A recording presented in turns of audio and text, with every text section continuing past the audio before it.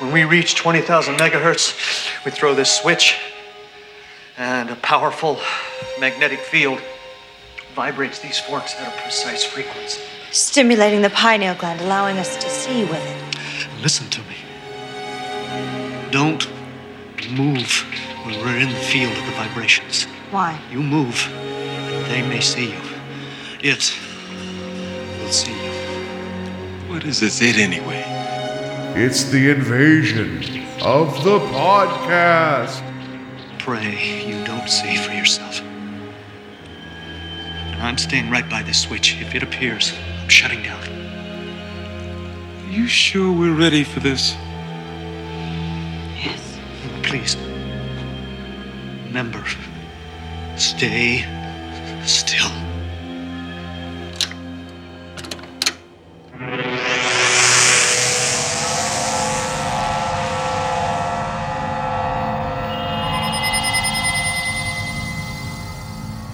Oh, my forehead is bulging. It is like in a weirdly erotic way. All right, it's Invasion of the Podcast. Take over the world one listener at a time. I am Paul. I don't know, something pineal gland. That's not how you even say it, right? It's supposed to be something that's mispronounced, right? They mispronounced it the whole movie. Yeah, Like I've always pineal said gland. pineal gland. Pineal? I don't know. Pineal gland Stedman. And to my Pineal, left yeah. is Steve. Pineal. Steve's just going to put on some bondage gear. I don't know. I got nothing. Steve. Humans are such easy prey. That's There right. you go. That's good. Yeah. So, hope you guys enjoyed our talk last week about Night of the Comet. We're going to be talking about what year is this from Beyond? 1986, I believe. 86. Yeah. So we're going to be still visiting the Steve's Video Store, and we'll get more into that here. And then just got some news, got some fun talk about stuff that happened during the weekend. And then at the very, very end, just to tease it, we have a really shitty Monster Mash Bash nacho hat. So we're going to have some shitty monsters fight it out, and we'll see which one is the shittiest. Woohoo! Yeah, woohoo, right? So you guys, whoever wins, we lose, right? That was the tagline for AVP, right? Like, so. Yeah, it was. Whoever wins is the shittiest monster. I saw that in the theater. I did too. I was at the time I went to go see it. I had no interest in seeing it, but I was living with some roommates that their relationship was not. There's boyfriend girlfriend. Very, very bad. And it was one of those things where it's like I couldn't get out of the situation, but so I had to still live around it. So I'd go to the movies often. I wasn't even a big Lord of the Rings fan, but I was like, Return of the King, I could go see that. Like, it was one of those things. Like, it's 4 hours. Yeah, that's good. I'll be out of the house. So AVP came out, and I'm like, I'm just gonna go watch AVP. And then as I head out the door, they're like, "Where are you going?" I was like, "I'm gonna go see Alien vs Predator." They're like, "We'll come." I'm like, "Great." So even my moment of decompressing watching a terrible movie I couldn't even have. So Yeah, I saw that one against my will, so I always bring that up. But against your will, like, what do you mean? Like, yeah, I was outvoted basically. Like, it was 3 of us, and 2 of them wanted to see it. And I thought you were in an abusive relationship at the time. They're like, they're like, "We're going to take you to AVP, whether you like it or not." No, it was basically like we took a vote on what movie we were seeing, and I kept, saying, like, this movie's going to be terrible, this movie's going to be terrible. And then we walked out, and I was like, hey, congratulations, this movie was terrible. So were these the same people who are like, "We should go see Crow City of Angels"? You're like, "No," and you went to go see that as well. Yeah. No, I didn't see Crow City of Angels, thankfully. I don't have that one under my belt. In the theater. Like, you talk about like angry moments of just like, why? Like, that was one of those ones. Anyway, that's neither here nor there. So speaking of, I guess that's a good segueing into some of the discussion we're going to have, because we're going to talk about Cinema Wasteland a little bit, because that happened this weekend. My story that I promised to tell Steve, and I've been waiting to tell him, I was at a birthday party this weekend, and it was a nice birthday party. Like this gorgeous house. Like, it's just something like you, like, as a grown up, you're like, I should probably have had a house like this, and I'm never gonna have a house like that. Walls, ceiling, I don't know, but it's a just really nice decorated house, like really nice party spread, just nice party. Like, it was one of those things where if you took like a slow steady cam through, it'd be like the perfect setup for like some type of movie, And I'm just like my own business, like having random conversations about wrestling or whatever, alienating people. But I go walking from one room to another to go grab a soda, and I hear someone off to my right just say, "Manimal?" And I'm like, and I'm, and the guy's, he's like, have any of you heard of Manimal? And as I'm going to open up the mini fridge, I just lean over and look into the room, and I was like, I have. and I followed it up with, I never thought I was be waiting for this moment in my life just to randomly enter a room and say, yes, I have heard of Manimal.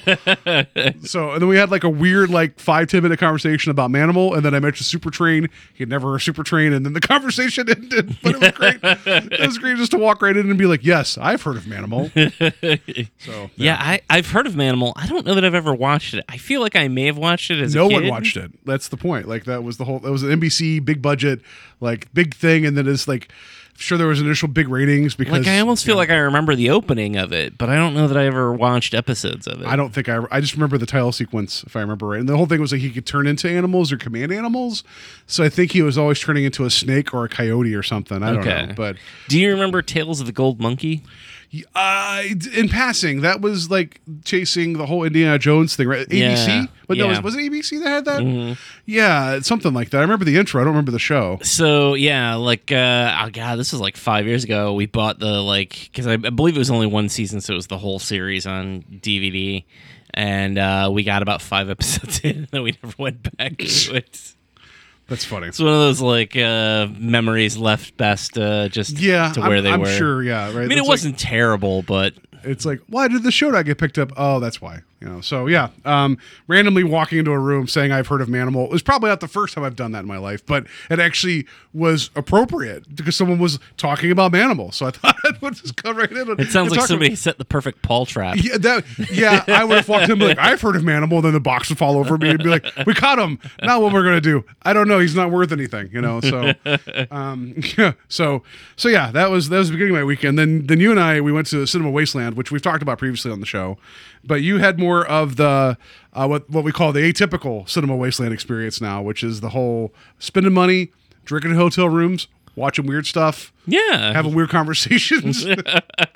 Yeah, a good time was had by all, or at least by me. I picked up some magazines that I had. I don't even know, because I don't have a full collection of Fangoria, but I picked up some Fangoria. I picked up some Rue Morgue and an issue of Bernie Wrightson Swamp Thing. And a couple of movies. One was called Headless. The other one was called Hack-O-Lantern. Hack-O-Lantern, my understanding, is an 80s film that... Almost won the Oscar. Yes. It was just beat out by Out of Africa. The critics were just split down the middle, and it was like, do we go with Out of Africa or Hack-O-Lantern? I haven't cracked that one open They're yet. like, don't worry, Hack-O-Lantern 2 will get the Oscar. We got to reward Out of Africa right now. It's like the Peter Jackson with Lord of the Rings. it's like, we know there's 2 more Hack-O-Lantern movies coming. We'll reward them when they get there. Yeah. So yeah, and then we went and we did the Ghastly Ghoul show, which was interesting. He's a personality. Actually, I guess he has his own show, actual television show. I don't know what capacity, but it's imagine purposely bad humor and some trivia mixed in, but but whenever the problem is that if the humor's not landing and there's time spent between gags, it just kind of starts to peter out a little bit. Yeah. So it's supposed to be an interactive kind of thing where you're kind of harassing him and whatever. He he gives it back as good as he gets. But I just loved it there. My one friend was just sitting almost to the back row, just yelling boo every so often. I don't know. He would have made the 2 guys, Waldorf and whatever his name is, they would have made him proud from the Muppet Show, just as much as he was just yelling every so often. But yeah, anyway, so we did that, and then we ended up in a hotel room just drinking and talking and watching weird stuff. And I was gonna say I didn't buy a drink, but I did buy a drink. But for the most part, drank for free. Yeah. I don't know whose Miller Lite I was drinking, but Doesn't matter. thank you. It was a gift from the universe. Yes. I mean, we now learn that when you don't have napkins for pizza, that toilet paper works just as well, and that toilet paper is universally known as pizza napkins. You're welcome. So there you go. That's something that So the next time you're at a hotel and you're like, I'm out of pizza napkins in my they're room. going to know exactly what we're talking about. Yeah. Anyway, no, Wasteland was fun. I went in with my first 10 minutes, dropped $60, and was like, whoa, I got to stop spending money. And I didn't buy anything else inside the convention for the rest of the weekend. So I was proud of me. But I picked up a Blu-ray copy of The Hidden, which is a McLaughlin movie from the 80s that Steve has not seen. So I don't want to give away how it's a really cool movie. Not the highest budget, but there's some cool ideas in it. I dig it. And then I bought a Blu-ray copy of Grizzly, so now I can watch it at its high definition glory, which I wrote about that on the blog. And I picked up a copy of A Message from Space, also, which I wrote it for the blog for the Year of the Knockoff. So it was funny because I walked over, there was Diabolique DVD or whatever, the table that has the stuff, and I'm just like, Message from Space, bought. The Hidden, bought. Grizzly, bought. And I'm like, I gotta stop because I kept looking down. I'm like, I could buy that. But like my radar is now getting weird because of these knockoff movies. So I'm just like, I know that. I want to own that. Like I talked myself out of the Blu-ray copy of Orca. Like, I was like, I could own that, but I'm like, when am I going to watch Orca again? Like I want to watch Grizzly. I want to show Grizzly to everybody, like. So I'm glad I own it, and I want to show you Message from Space and The Hidden. So it was just one of those things where these are just not movies that you're going to find regularly, Yeah. So like, and you might find them online. You might pay a lot more for what it is and shipping. So yeah. But yeah, I mean, there's also that piece of just it being right there in front of you. So it's like, yeah, I mean, I've ordered stuff is the online, impulse but I buy. do like the perusing and grabbing and handing and spending money, I guess. So yeah. That was cool. The theme of the weekend, the big focused movie was My Bloody Valentine, the original. It had a lot of the cast, and the director was there. He was kind enough to sign some of his smaller art cards for my wife and myself. So that was cool. That's nice. So. And that's a good movie. It's certainly, it's not high art, but it doesn't strive to be, and it's in the mold of a Friday the 13th type of slasher whodunit, but it's very much Canadian, so I appreciate that. So it was just, I like that Cinema Wasteland does this thing where they rally around a certain movie. And then people get really excited for that. And they have a panel, they show the movie. And I guess from what I was overhearing, that this cast has gotten together like 2 other times for other conventions. And they felt they were kind of like a dud. But they were surprised at how much people were like embracing what they've done. And even people that had never seen the movie before until like an hour before were coming up and just gushing about it. So that's really cool. It was like, yeah. So next year, the cast reunion is going to be for Hack-O-Lantern. yeah, the esteemed, almost Oscar-nominated Hack-O-Lantern. So yeah, so that was my weekend. And then there's something else that you did too. You wanted to? Yeah, I mean, my weekend didn't start off great because I had to get my car, renew my plates, and pass e-check simply because of the fact that I had a birthday Monday. But on Saturday, because Monday was Columbus Day, I had to get it taken care of. So I took my car to the e-check, passes e-check, get in the car, won't start. That's why when you text me, I was like, hope not that I wanted this to happen, but it's like the moment you go get your car checked, it just dies before they can even check the computer. It's like, oh well, this clearly did not pass. Like, yeah, I mean, I'd had trouble with the ignition recently, and it just finally gave out, and I had to get the ignition replaced out in my car, so that was not fun. But on Sunday, the day after I was at Wasteland enjoying Hack-O-Lantern, I went to the movies with my wife and her father to see Bullet on the big screen. Well, the reason we went to see it was that my father-in-law, I should say, was in the Navy, and he was the movie cadet. He was in charge of the films for the submarine that he was on. And they wore out Bullet watching it when they were on the sub, particularly the chase scene. And I was like, my wife is like, do you want to go see it? I'm like, yeah, I've never seen it on the big screen. I'm like, I've seen it, but it's been a while. And seeing it on the big screen, 2 things occurred to me. One is that yes, obviously the chase is the big thing that everybody talks about, but that film is beautifully photographed. It's wonderful. There's an amazing opening scene where the credits are. There's a chase scene going on, and they're kind of intercut with the actual action. They're kind of swiping in and out. There's wonderful shots of it's that thing of I don't want to be derogatory here, but you and I watch a lot of crap. We do. We watch a lot of things that are. I do not know what you're talking about, sir. And seeing something like this on the big screen, really noticing the craftsmanship and the artistry that went into that film. There's just some gorgeous shots, things happening with reflections and the way that they would block scenes and things like that. Wonderful, wonderful stuff. And then The actual script itself, I guess I never realized, because again, I just always focused on like the car chase and some of the other aspects of the movie, but like it's a very sparse dialogue film. Like there's long patches of that film where there's not dialogue. So you can tell by my reactions. Here's my admission: I've never seen Bullet, and I need to. Well, it's okay. Yeah. I mean, it's not okay. It's supposed to be awesome, but I've just like never sat down and watched it. I've seen it, but like I don't think I ever got this, like, because I don't think I've seen it since the last time I saw it was probably on like a non-widescreen version TV, if you will, like just a 30-incher like square TV. So it was certainly wasn't formatted properly, and it was probably pan and scan.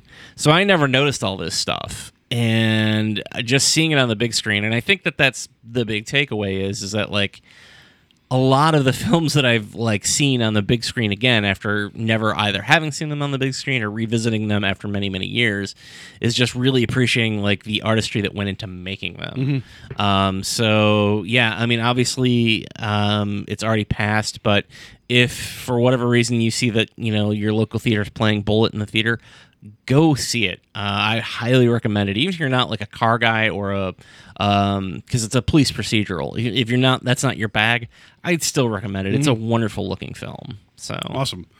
Well, I have no reason to have not seen it by now. I just have not. So it's a guilty. It's one of those like list of shame films that I know I should have gotten to. And I love car chases. I even attempted the idea this year of not making it the knockoff, but the year of the car chase. Yeah. But I didn't know how far that would go. Like that's not a pun. It is a pun. I just didn't know where we're going to go try to find like 30 car chase movies. I'm sure they exist, but there's going to be a point where I'm like, can we just get through the? Can we just get to the car chase part? Like I feel like that's what would have been happening. So yeah, I need to get to that. It's awesome that you got to see that though. That's cool. Well, yeah, I mean that's how I feel though when you mention any Western. I'm like, nope, haven't seen it. So. Yeah, well, I mean, I think back to this time last year where I'm just like, I got to watch 30 Westerns in 3 months. So yeah, I mean, you don't have to see all of them. That's fine. but anyway, so yeah, that was our weekend, and a lot of good movie watching and some not so good movie watching. Would have put a pin in this. A friend of the show, Kevin, pointed out to me that there was a Shocking Dark Blu-ray available. I told him I was good. Like I was not going to go put money on that and own a physical copy of that. I own it for $5 on Amazon Prime. I think I'm good. Like what if Amazon eventually just emailed you and said, hey, due to some issues, we know you paid $5, but this movie's no longer available to watch. Like, would you be really that upset and be like, can I have my credit back? Yeah, no. I hate to say it, would you send Amazon $1 saying thank you? Yeah. Yeah. So, yeah. Anyway, let's get to some news.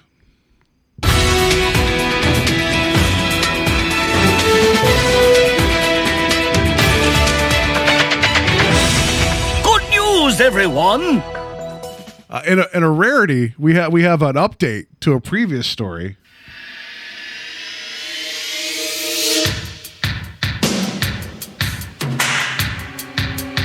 Update. Yeah. So anyway, that should have faded out, but whatever. So we got an update to. We talked about this recently. It wasn't even was it last week we talked about this or the week before? I can't remember. It was last week. Last week. It's been so long. So it's been 6 days. It's been 6 days. Anyway, so we talked about Toys R Us like stopping its selling of its like IP and all this stuff, like foreclosure and auction and all this, and we talked about like there was the potential of something coming back. Yes, and so it's been tentatively announced. They've not given plans, but there's something called Jeffrey's Toy Box. That's the rebranding of Toys R Us. That is something that they're going to then work with another store to basically have these little tiny boutiques inside everything. So. I hate that the one time I was right about something was something so mundane as this, but it's exactly as we talked about it.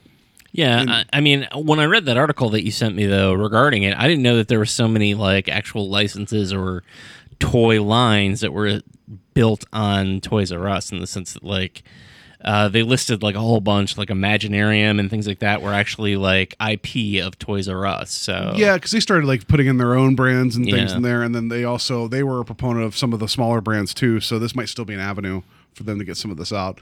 But the internet reaction is, well, I guess that's okay. I'm like, damn it, just you got your goddamn giraffe. Just be happy, So, just wanted to, like we had to provide an update, and it's like because that mystery's been solved a week later. So I don't have anything else other than like you asked maybe what stores it wants to be. Like, do you think they're going to be in? I would love it if it was like Dollar Thrifty or Family Dollar had Jeffrey's Toy Box, or like CVS or Walgreens have a Jeffrey's Toy Box section. I mean, I guess those would probably benefit from it, but like I feel like it's a Walmart or a Target move. I feel like it's one of the two biggies, and I still like the idea of them doing pop-ups at Christmas. Like if they just did a pop-up from, November to like a Spirit Halloweens, if they did it from like November to December. I think there's something to be said there. I think you're right. Yeah. So that would be I think that's right. So anyway, update about the story. Like we've beat that giraffe to death. So we'll move on to the next thing. Speaking of other things we've talked about, I guess this is another update. James Gunn we knew he was out and about because he'd been removed from Marvel in terms of directing Guardians Volume 3. Mm-hmm. Supposedly he's been signed on to write Suicide Squad 2 for DC. Yeah. So tentatively titled Electric Boogaloo. Yeah, tentatively titled a mixtape volume 2 Suicide Squad. So we don't know if this is supposed to be a direct sequel to the original movie or if it's like him. If DC was smart, if Warner Brothers was smart, they'd be like, we have you to write the script.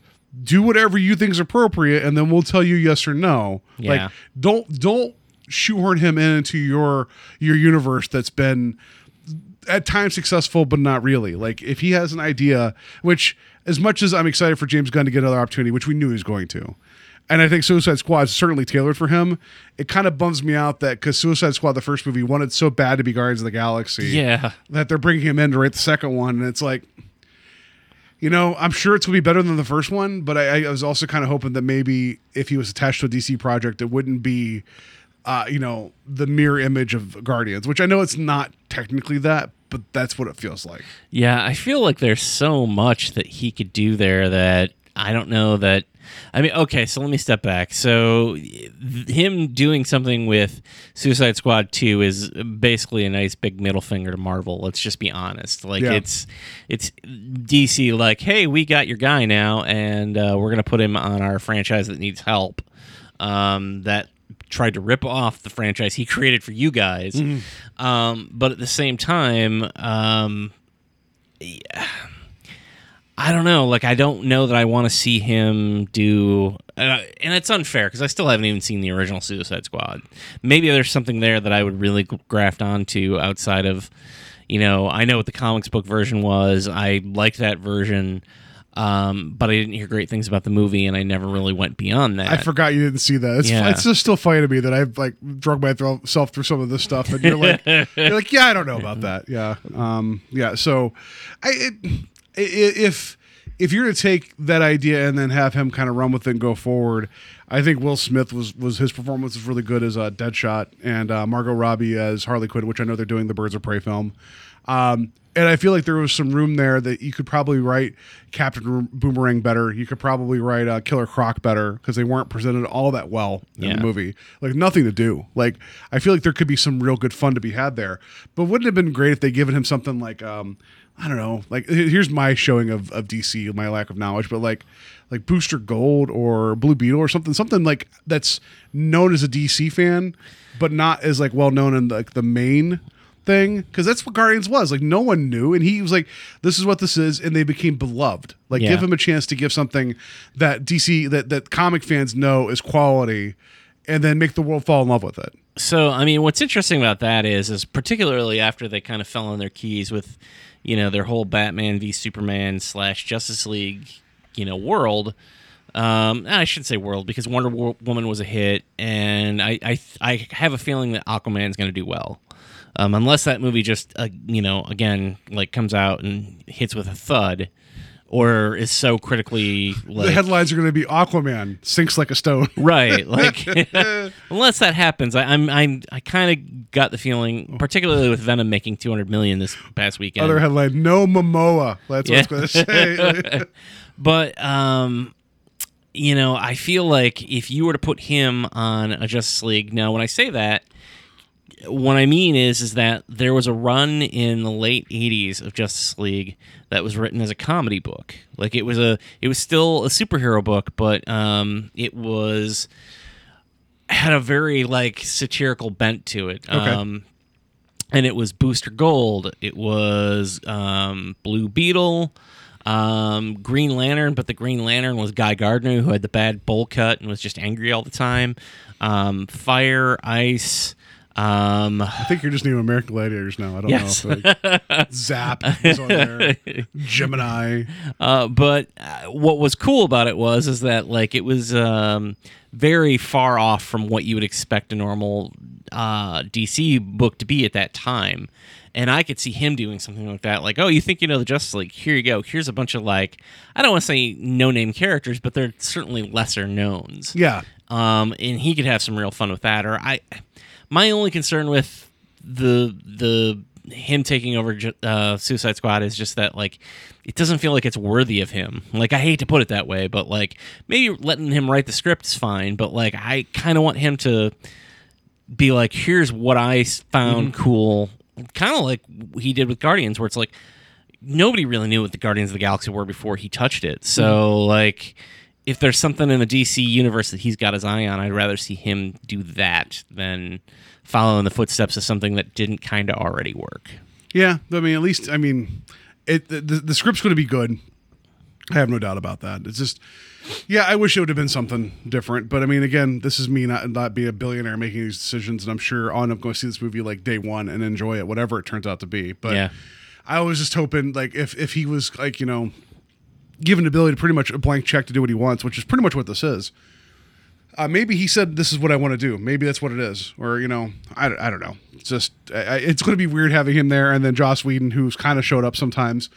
I feel like it's going to become like, like the old timers club of the Marvel universe and just be like, come in, tell your war stories. And then we'll, Peyton Reed, you want to come in here now? Like, I don't know. Like, Edgar Wright, do you want to come in and be angry for a bit? We'll have a beer, like. Yeah. I mean, the unfortunate thing about the Whedon thing is that like he had to save a movie and it just didn't work. Yeah. Like, I don't know. Like, I wonder what that movie might have been had he been given just full reins from the beginning, as opposed to having to deal with what Snyder did. So yeah, no kidding. So, and I mean, it's not a terrible film. Like we talked about it on that episode when we both watched it. I didn't hate it. It's just it wasn't an Avengers type film either. I just feel like since you didn't watch Dawn of Justice and Suicide Squad, that you don't have the full breadth of what's going on. Oh, I'm pretty sure I got the gist. I couldn't get through that sentence. So, it was great. So yeah. Anyway, more gun news as we go along. I'm sure was what will happen. So last thing, yeah, I had a mystery story. I'm going to bring it up on my phone. So Steve, mystery so story. Steve didn't know this was happening. Right. So particularly on an episode where we call back to the unsolved mysteries. Yeah. Right. That I didn't really. Yeah. So we're here. It's a mystery story. No, just kidding. All right. All right. So here's the story. This has actually happened. It was supposed to be a flight bound for Cleveland. This was in Florida. So there you go. Frontier Airlines said a woman had to be escorted off a flight bound for Cleveland Tuesday because of a squirrel. The passenger boarded flight, whatever, in Orlando, saying the squirrel was an emotional support animal. Airline said the passenger noted in her reservation that she was bringing on an emotional support animal, but it was not indicated that the animal was a squirrel. So Frontier said rodents, including squirrels, are not allowed on its flights. Anyway, so she was removed. Police eventually escorted her off the plane, her and her emotional support squirrel. So, how do you feel about that? The story is, woman tried to bring a squirrel on the plane, and they said, "Lady, you're nuts," and then they kicked her off the plane by force. Yeah. So my understanding, don't those animals have to be certified? No. You can just say like this is my animal support. Well, there are certifications for those things, absolutely, but the problem is if you go up to somebody and be like, I don't believe that's an emotional support animal, and you're wrong. Yeah. Like you're gonna look like the biggest jerk in the world. So there's a certain amount of like you're absolutely right. There's supposed to be accreditation and all this stuff. Are you ready for me to look like the biggest jerk in the world? Accreditation, like these animals went to like college or something, So So here's the thing. Yeah. 3 years ago, I worked at a Verizon store in Westlake. I'm sure you can figure out where that is. You just literally said Westlake. I mean, of the 7 locations there. But one of the things that I would see fairly regularly was, rich old white ladies with little dogs that they would bring in a purse and like claim was their, animal support dog or whatever. And I just always in the back of my mind was like, I don't think that's a support animal at all. Like I was that big jerk. I was just like, I was ready to I'm okay. So I'm not saying that emotional support animals don't have their place, because they certainly do. We like where I work at. There's someone that actually something they do in their spare time is they actually help get animals that are meant to be service animals like accommodated to others. Like in terms of like a professional setting. So every so often they'll just be, it's puppy day, and this like they'll bring a puppy in, and it will be like, learning to how to behave around like society. And still sometimes the dog will just bury its head in a trash can or whatever, but it's learning, right? So, I believe that like that support animals exist and are real. Don't get me wrong. I just feel like my emotional support animal is a unicorn. It's not here right now, but if I get it, it's going on a flight with me to Orlando. I just think that it gave certain people like an out for like, I can't take Miss Muffy to the Verizon store. Oh no, I agree. I think anytime there's opportunity for abuse, people are going to take advantage of it. So, but yeah, like maybe this person really does have an emotional support squirrel. Yeah, I doubt it. Like, let's just put. I mean, can you even domesticate a squirrel? I don't know. Like, I mean, look at that movie Monkey Shines. You saw what happened there, and that was supposed to help somebody. So I just. I don't know. Unless it's like, this is my emotional support squirrel. I bring him in for the summer, and then we get ready for the winter, and then we say our goodbyes, and it comes back in the summer and helps me save up for the winter again. I mean, I guess wouldn't you also do your homework on that, where you're like, I don't know if they're going to recognize my squirrel as the, support animal. So maybe I ask that when I'm like, hey, I'm going to be bringing my support animal on, but it's also a squirrel. They clearly didn't identify it because they knew it was going to be a problem. And like, I was like the idea, they're like, we don't allow rodents in our flights. I'm like, that means something happened at one point where they're like, nope, no more, so yeah, anyway, that was my secret story. It just reminds me of the frog that ends up in Australia on The Simpsons. Oh, yeah. Yeah, and it ends up causing this problem where, like, because it's not a native species. Yeah. Yeah, like I feel like that's going to happen. Like that's going to be the support animal thing. Like the squirrels from Florida, it's going to cause problems with all the native squirrels here, and there's going to be a population. So it's going to be all these asshole Florida squirrels. They're they're just going to be Well, they are from Florida. Yeah, all of them. All the squirrels are Florida. Sorry, any Florida listeners. We lost them. They're like, how dare you make fun of our state and our squirrels? So, yeah. Anyway, that was my secret story. I just thought you'd appreciate the emotional support squirrel. I did enjoy it. Yeah. So, all right. Now, wow, look at that. We got through our weekend in the news. We're doing good. So we're going to jump right in. Let's drag our heels. Yeah. We're going to get right into our talk about 1986. That's right. I keep saying the right year, From Beyond. So we're going to turn on the resonator, and then we'll talk about it. And now for our feature presentation.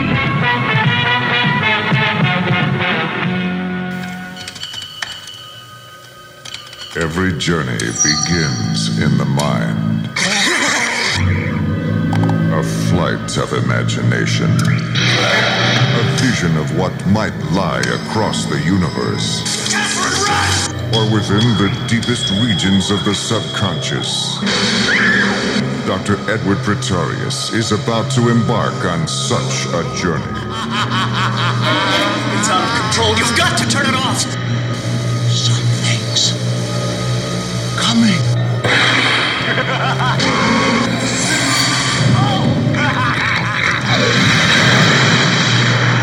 Humans are such easy prey. From the makers of Reanimator, From Beyond. It wasn't especially large, but it felt hard, extremely hard. It's weird that dialogue would be also from that movie. I don't know. He's talking about the pineal gland, right? The pineal gland, yeah. So, we're going to be talking about 1986's From Beyond. So I'm going to give it to you, Steve, first. Like, you talk, like, this is your month of Shocktober. Whatever. So I'm why just did glad you didn't bring back Rocktober. see? I didn't say it. Yeah. We just want to make fun of people all weekend. It's Mocktober. That's what no, and I like Spocktober. So anyway, so why did you choose From Beyond? So I'm going to answer your question first with a question. So was there a movie that you can remember that was just always in your house, like for no reason? Or I shouldn't even say no reason, but what's the first movie that you remember just sort of being there? Whether it be one that you bought or that, like, you know, your folks bought or something like that?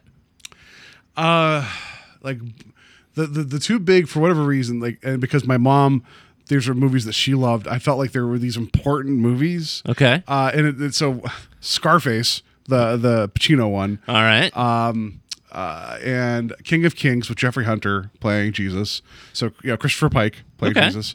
And then also the Chris Christopherson, A Star Is Born, which is weird that we just mentioned that. Like we talked, like, so those are like the ones I remember because she loved those movies. So I've seen like A Star Is Born. I can't even tell you how many times growing up, and Scarface, I don't know why we were allowed to watch that, but King of Kings is the important Bible movie. So yeah, so those are the three I really remember, because when we got a VCR, we joined one of those movie clubs, and that was like the first three things that she picked. Okay. And for whatever reason, because I'm sure you remember when you guys got a VCR in your household, because you're a little older than me, but I remember like the big deal was my dad went and made the decision of the technology to go buy, and he bought a beta player, and which is the better choice. It just that turned out to be there was no movies for it. So then, like a week after getting the Betamax, we got a VCR, and then we started getting these movies. So yeah. So we got a VCP. Do you know what a VCP is?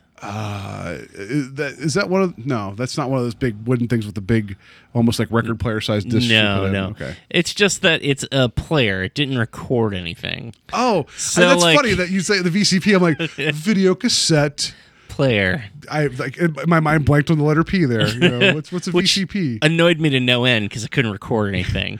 Video cassette processor. But the reason I asked that is that, like, for me, for instance, the first videotape I ever bought was 1989's Batman. I bought it on pre-sale when that came out. And then I think the next movie I would buy was probably not until 3 or 4 years later. I would buy the first, well, it's probably 3 years now that I think about it, the first Wayne's World movie. Mm-hmm. I bought that on VHS. And then I know my mom had gotten me the Star Wars trilogy on VHS. And some friends of mine had gotten me Metallica's Year and a Life and a Half of. So those were like the things that probably for a good like 5 or 6 years were like the things that had been bought or, you know, were specifically gone out and gotten. Gotten? Sure. But From Beyond has a weird backstory with me. So my brother, I don't know if he had rented it or if a friend of his had rented it, but it never got returned to the video store. So it was like the one horror movie we had sitting around the house that I could just watch anytime. And I was unaware of Reanimator at the time. So when it came to From Beyond, that's my Reanimator. Like, I understand why people love Reanimator. I understand why it's, if you say like, oh, Stuart Gordon, Jeffrey Combs, and Barbara Crampton, that's the movie people immediately will go to. They don't immediately think From Beyond. But From Beyond was my introduction to, I think, definitely Jeffrey Combs, certainly Barbara Crampton, and then the work of Stuart Gordon as a director. So, like, that's always been, like, for me, the favorite of his work. So I didn't see Reanimator, I'm going to say, for a solid, I don't know, maybe 15 years after it came out, if that, maybe even more. But that was always the one that I was always like, God, you know, I love From Beyond. It's this wacky movie, and like it was unlike any other horror movie I'd ever seen at that age, because I was probably 13, 14 when that video cassette had landed in our VCP, and then never went back. So I don't know whose copy of it was, but it was just a movie that we always had lying around because whoever rented it never returned it. So, and it was a movie that, while yes, I have some nostalgia for, I still think is one of the great effects movies of the 80s, and has a wonderful H.P. Lovecraft story behind it, even though it's only like 7 pages long and I've not read it, I'm still going to say it's a wonderful story. So that's really where it came from for me. It came from this random VHS that ended up at my house and was so different from anything else that I'd ever seen at that time, and sort of became this sort of monument that I hold up for that era of that type of horror. You know, I would say the only other one that comes close is probably The Fly, because I would say that this is definitely body horror. Yeah, I feel like Stuart Gordon and Cronenberg should have probably gotten together and, you know, maybe made something. It would have been like high-minded and gross as all get out, you know, and it would have been amazing. So yeah, I remember seeing this movie growing up because you told me this was on your list of things you want to get to, and I remember telling you 3 things about the movie I remember, and you're like, yeah, that's pretty much the movie. And so it stuck with me, which was the weird floaty eels, you know, the pineal gland coming out, and then the weird like messed up face of Dr. Pretorius. I think that's his name. You know, Oscar Patronus. That's not it. So Pretorius is a callback to Frankenstein. So. Well, and then there's other things in here too that are called back to some of the Lovecraft stuff and some of the stuff from Reanimator. So yeah, when you said you wanted to watch this, like I really, really, really do like body horror. And it's one of those things. So when it comes to the types of horror movies I like, I mean, obviously, it's smartly written, well done. You have me all day, right? Like I'd lent you, or I'd given you a download code for Hereditary, and that movie goes places that normally I wouldn't care. Like I'd be like, well, okay, that's interesting, but that movie just kind of like knocked me on my ass and made me pay attention. It was great and well done, and we're not going to get into that because, you know, watch Hereditary. That's if you like horror movies and you like being treated like a big boy, an adult. Watch Hereditary. It's badass. And a head gets covered in ants. Yeah, there you go. So there you go. That's I mean, I've just ruined the movie. No. If you don't like ants, don't watch Hereditary. But so when it comes to my typical stock and trade of what I love in horror, it has to kind of make some kind of sense to me in terms of why it's happening.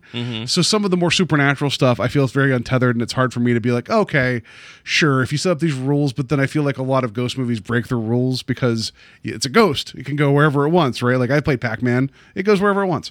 That I don't know. But with body horror, it generally, even though From Beyond is body horror, and it's different, and we'll get into like why, showing me how like exposure to something and changing and, you know, things aren't going well, or maybe you think you're getting better and you're not, that all feels much more rooted in reality. Even if the outcome is horrific and absurd, there's that initial just like, oh, this isn't going to go well.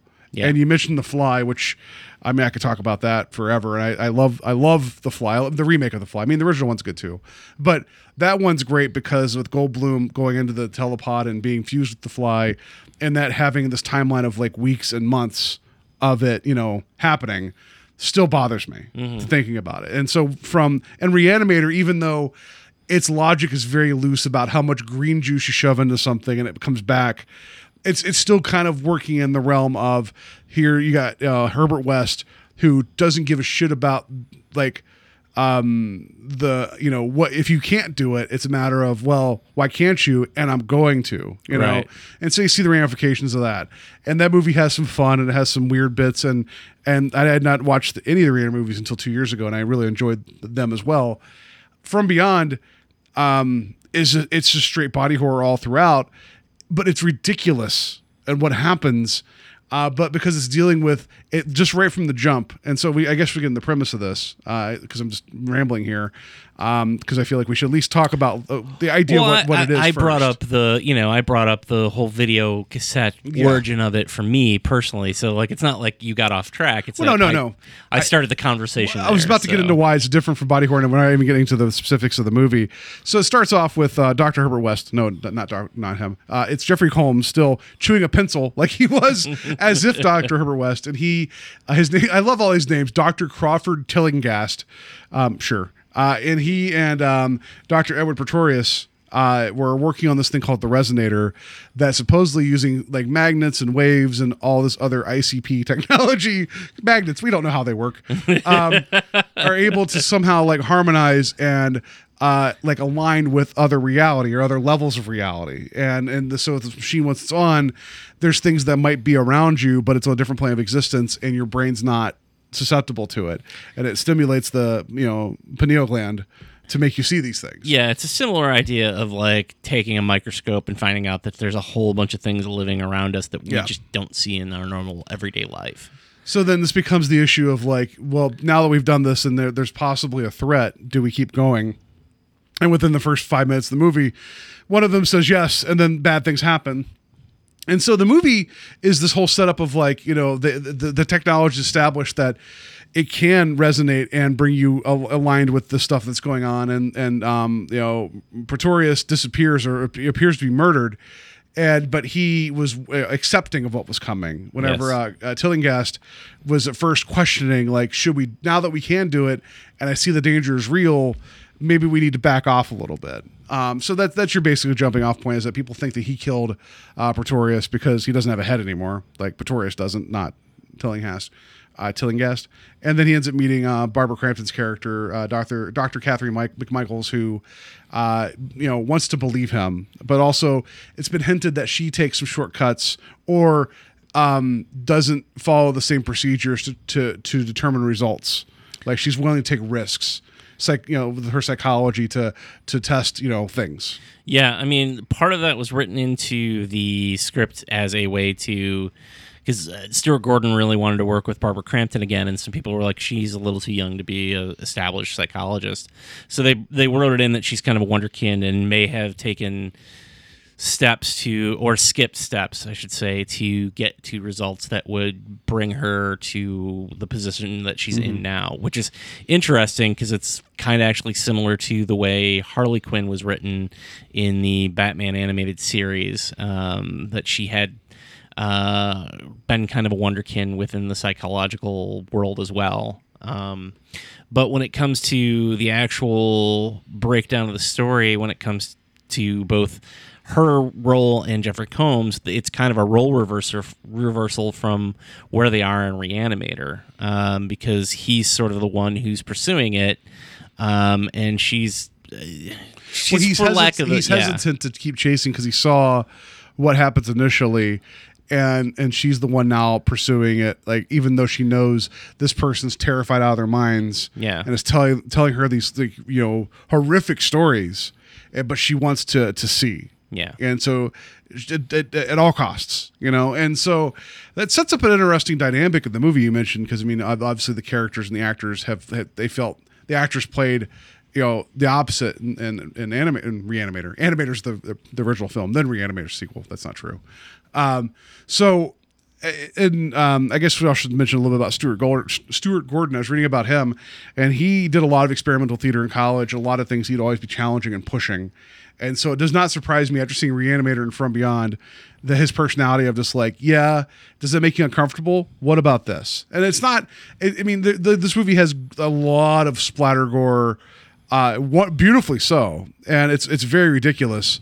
But with the premise of a lot of this is coming from a dimension that we don't know and don't understand. It's supposed to be alien and horrific and not knowable. So how do you translate that to the screen? So this feels different to me. And even like Reanimator with stuff being over the top, it's like you're seeing the cost that's paid for the science that you're doing. So both have their, so I could see how he's still coming from the mindset of like, I want to make you think about what you're seeing and what you're doing, but he still also tempered it a little bit. Maybe that's not the right way to say that, but he did go for reactions. He did want to see how people would react to things, and even when trying to get this movie an R rating From Beyond, because initially the MPA was like X, and so he had to find ways to try to cut around. Which I didn't know the version that you'd let me watch, the one that's released by Scream Factory, actually was the restored with all the extra bits in. So I didn't know that until watching the special features, because I was like, wow, they're really showing a lot of stuff here. And I didn't realize that. So I just feel like you go from that mindset of him knowing what he wanted to do, and then also knowing that Reanimator was like a dark comedy. He did not want really any comedy in this, which other than Ken Faree, which we didn't even mention him as like the police like bodyguard escort coming back to this house where this experiment happened.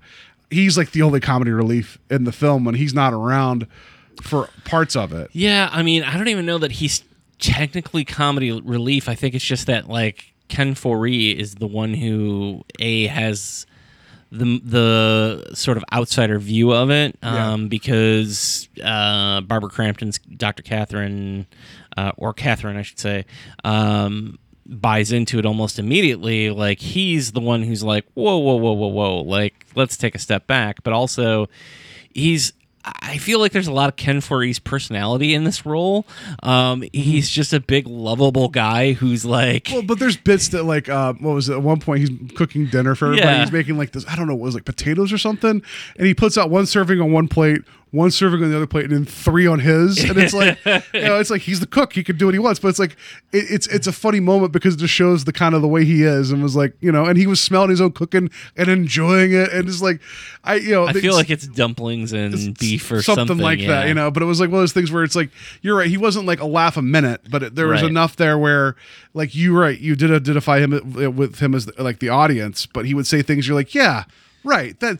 Why would you do that? So but this movie's very straight faced, and considering how ridiculous it gets, like in terms of not ridiculous as in like laughable, but like it goes places, and from beyond, it goes to beyond and then beyond that. But it's so. I think what makes this movie hold up is that it doesn't wink at you. Yeah. Like it just straight up is like, this is this movie. And what I wanted to get into a little bit is that I don't feel like there's definitely a main character in the film. Like you have, their names. Tillinghast and McMichaels. They are the main characters, but I feel like they shift in and out of the victim and the hero, like, or the protagonist antagonist, like a little bit. Like they keep kind of going back and forth, and then you got Pretorius, who is really the big bad in this, but he's always just kind of that lurking shadow. Yeah, it's a very strange format for a film that had a theatrical run. Mm-hmm. I don't know what you think about that. I just feel like the structure of the story is very it goes act 1, 2, and 3, but it does not function the way a movie normally functions. Yeah, and I would say that they're more co-supporting actors as opposed to, like, Jeffrey Combs is clearly in Reanimator. He's the lead character. In this, I feel like him and Barbara Crampton go back and forth between being the lead characters, because once she sees what is happening, she's the one who sort of becomes obsessed. And, one of the things that I thought was interesting about the film, viewing it as an adult, as being 13, 14 when I first watched it, it was a completely different view of, like, I don't even want to say sex, because there isn't any actual sex in the movie, but like sex is all over the movie in the sense that, like, Dr. Pretorius is into very like S&M type stuff.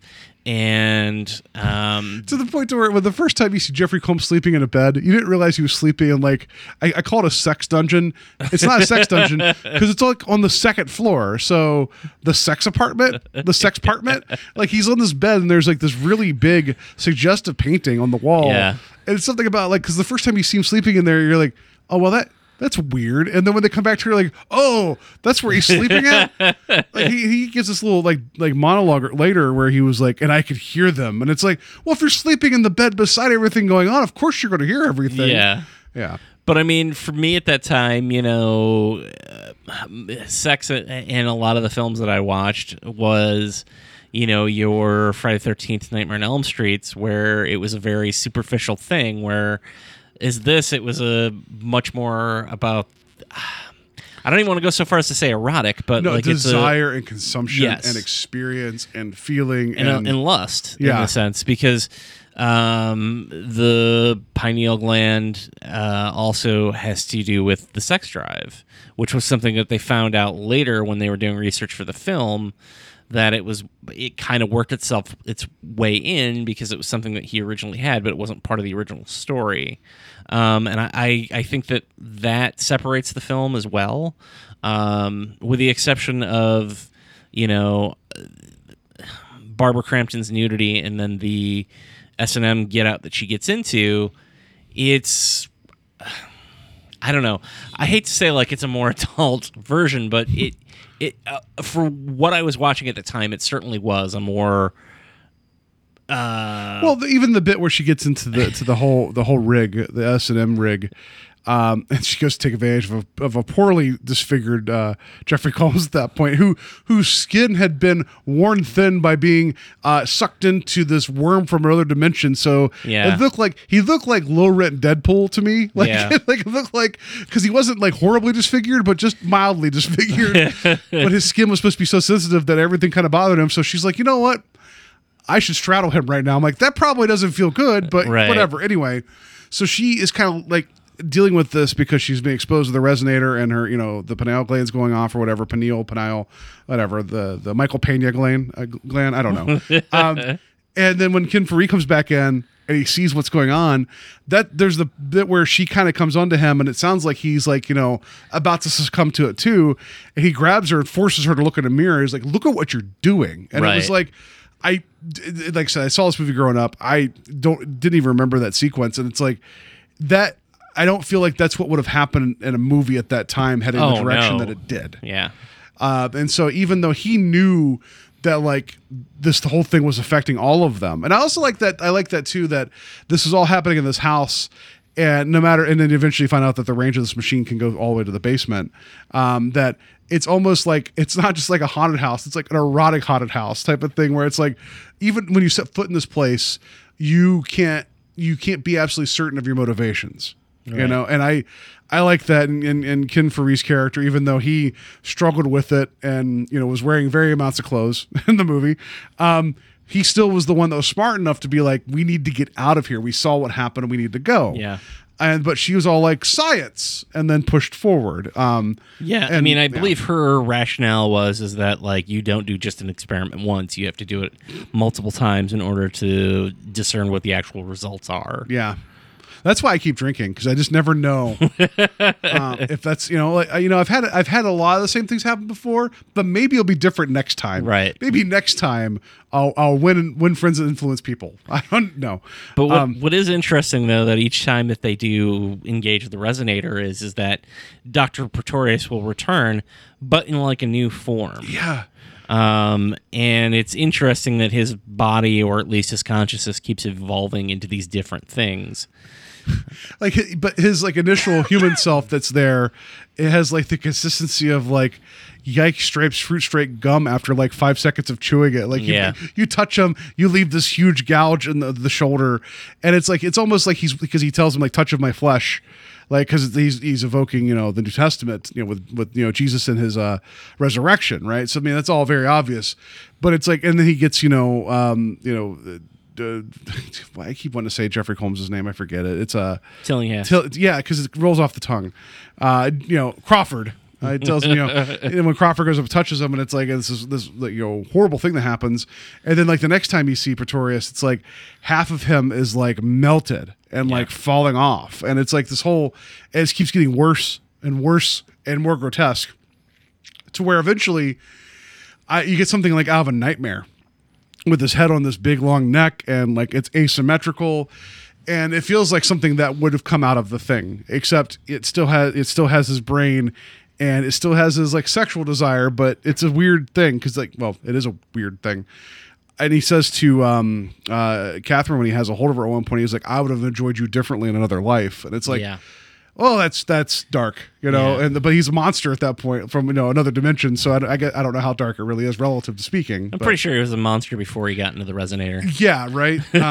Because he's the one that welcomed it, and then you see, but then it affected everybody a little differently too. There was some inconsistency in the sense of like Combs' character eventually, like his forehead breaks open with the pineal gland coming out, like almost like an anglerfish. Yeah. And it could see, and you see the Pretorius monster, it's there as well.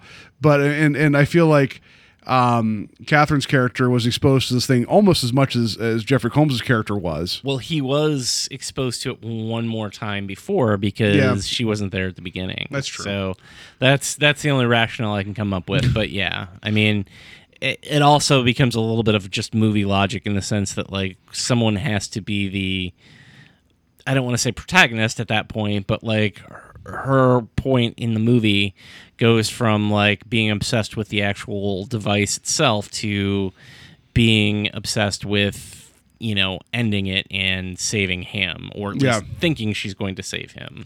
Well, because it shifts gears, like in the sense that like she was the one pushing the narrative, and then she realizes the error of her ways and wants to stop it, and then Jeffrey Combs is now wandering around, you know, sucking brains out of people's skulls. Yeah, you know, I mean, that's actually, for all the wonderful special effects in this movie, that's one of the things that always stuck with me, is that scene where the doctor walks in. And I realize we're kind of jumping around the movie, but if you haven't seen it before, we're probably about 3/4 of the way in, but they're back at the asylum/hospital where the other psychiatrist there, the other doctor. I just thought she was a regular doctor, not so much a psychiatrist, but she. Yeah, I'm not sure. Okay. She would tell people shock therapy, so I think that she's some kind of psychoanalyst. I guess that's fair. Yeah, like could you imagine like just regular? Hey, I'm your dentist, and I just want to let you guys know that you have some cavities. We're going to need some shock therapy because you eat too much candy, and this is going to deter you from it. We're going to hold a Snickers in front of your face and melt your brain. Yeah. Basically, during the last time that the resonator was turned on, Ken Foree's character is killed by an awful swarm of insects that I don't even know how to describe them. They're not bees quite. They're like little beads. Like it looks like what you would happen if you like ordered a package covered in like peanuts and got real sweaty and jumped into it. Like, I don't know how else to put it, but it's just these things that attach to his skin and basically eat his flesh. And I guess spoilers. But Tillinghast and... He was Ken Foreeton. Yes, he was Ken Foreeton. They end up back at the asylum, and the doctor who is sort of presiding over it decides that Catherine needs to get electroshock therapy, and then she's going to try to attend to Dr. Tillinghast, who has... his pineal gland has broken through his skull and is occasionally coming out and seeing her like a worm. But he breaks off from the room that he's in, and he finds a room basically with I don't know if this really exists in hospitals, but just a room with like a bucket full of brains. I mean, when you have a surplus, where are you going to put them? You know, yeah. And for whatever reason, he finds them delicious. They never really give a reason why, or other than I'm sure his brain activity spiked. So I don't really, but I like brain food. It's brain food. Yeah, it's the most intelligent food. I like that the contrast. This is a pun by accident of like the neon greens of Reanimator, and then there's like these magentas in this film. But then anytime a Neil Breen, anytime there's a Neil Breen witness, whenever there's a brain witnessed in this, and like it's like, you know, seen through the third eye vision, it's this like hot pink. Yeah. And it's like it's almost the exact opposite of like, you know. So I like that there's this color coding, everything going on, and it's it works, you know. But yeah, like he goes walk in the room, and then you definitely see there's a brain in that tub because it's irradiating like how much you can see it. And I guess I got ahead of myself in the sense that I was trying to backtrack and explain, but the thing that always stuck with me is that Dr. Block, who is the other attending doctor, goes in to check on him and is like, you really shouldn't eat those. They're going to make you sick. And Crawford has this brief moment where he's like, oh my God, what's happening to me? And she's like, well, come with me. You know, we'll try and figure it out together. And then he stands up, and then he finally like... He looks at her head and sees her brain. Yeah, basically he sees her brain, and he sucks her eyeball out while she's alive, and then starts eating her brain. But he spits the eyeball out. Yeah. Like, that's the whole thing. It was like, this is just getting between me and that sweet, sweet brain. Yeah. And, like, and what's interesting about that, though, is like going back to what I was trying to say was that for whatever reason was always the thing that like stuck with me. Like, that was the thing that was... I don't know. There's just something horrific about that, and I never saw it in a zombie movie. I still don't think I've ever seen it in a zombie movie. One of the reviews, I guess, at the time, or someone that was talking to Stuart Gordon was like, you know, when people choose to cut away, you push in. Like Yeah. it was like, and that's probably a good way to describe him. It was like when it's easy to cut the camera away and have the implied, he doesn't imply anything. He just shows it. And to sometimes that is a weakness, but in his ability and the people that he had working with him, it's pure strength. Like Yeah. it is even at the end when it gets to this be almost like Warner Brothers thing of like who's taking control of the space blob, whose personality is controlling this creature. Is it Pretorius or is it what's his name? He messing up Jeffrey Combs' name. Tillinghast. It's just, I keep Dr. West. Like there's this battle of the wills, and it's like this disgusting back and forth of this like one head's kind of popping out and being like, "I'll get you," and the other head's popping out and being like, "Run away from me!" And it's like it's very cartoony, Yeah. But since it's played so serious, it's horrific. Like Brian Usna, who's the producer of this, he directed that film Society, which I know you watched that somewhat recently for the first time.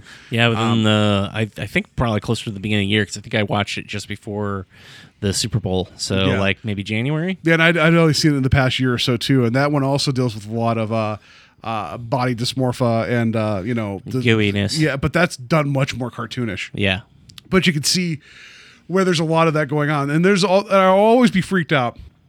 There's a bit where Dr. Pretorius holds his left hand up.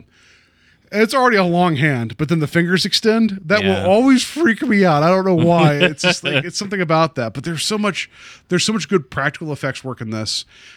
Watching it now as a grown up, I didn't realize that the Pretorius monster with its face like being, its head being several feet away from its body is the actor having that face makeup and prosthetic on, and they're just shooting him from the chin up, and with the neck piece behind him flowing. I never would have picked up on that as a kid. Yeah. Just knowing it now, because like, how are you going to do that? It's basically puppet work. Right. And it's awesome. Like it gives an amount of emotion and depth that that you could CG it all now, and it would just be like Venom's in the theater right now, and some people that have not liked that movie say it just becomes this big symbiotic mess. Yeah. And you can easily see how something like From Beyond could be like that, but it never does. Even though it gets extreme in the sense of like there's appendages and tentacles that go places and from out of nowhere. And this goes back to what I was saying before we even got to the I was trying to not bounce all over the place. Sometimes when you get to these extreme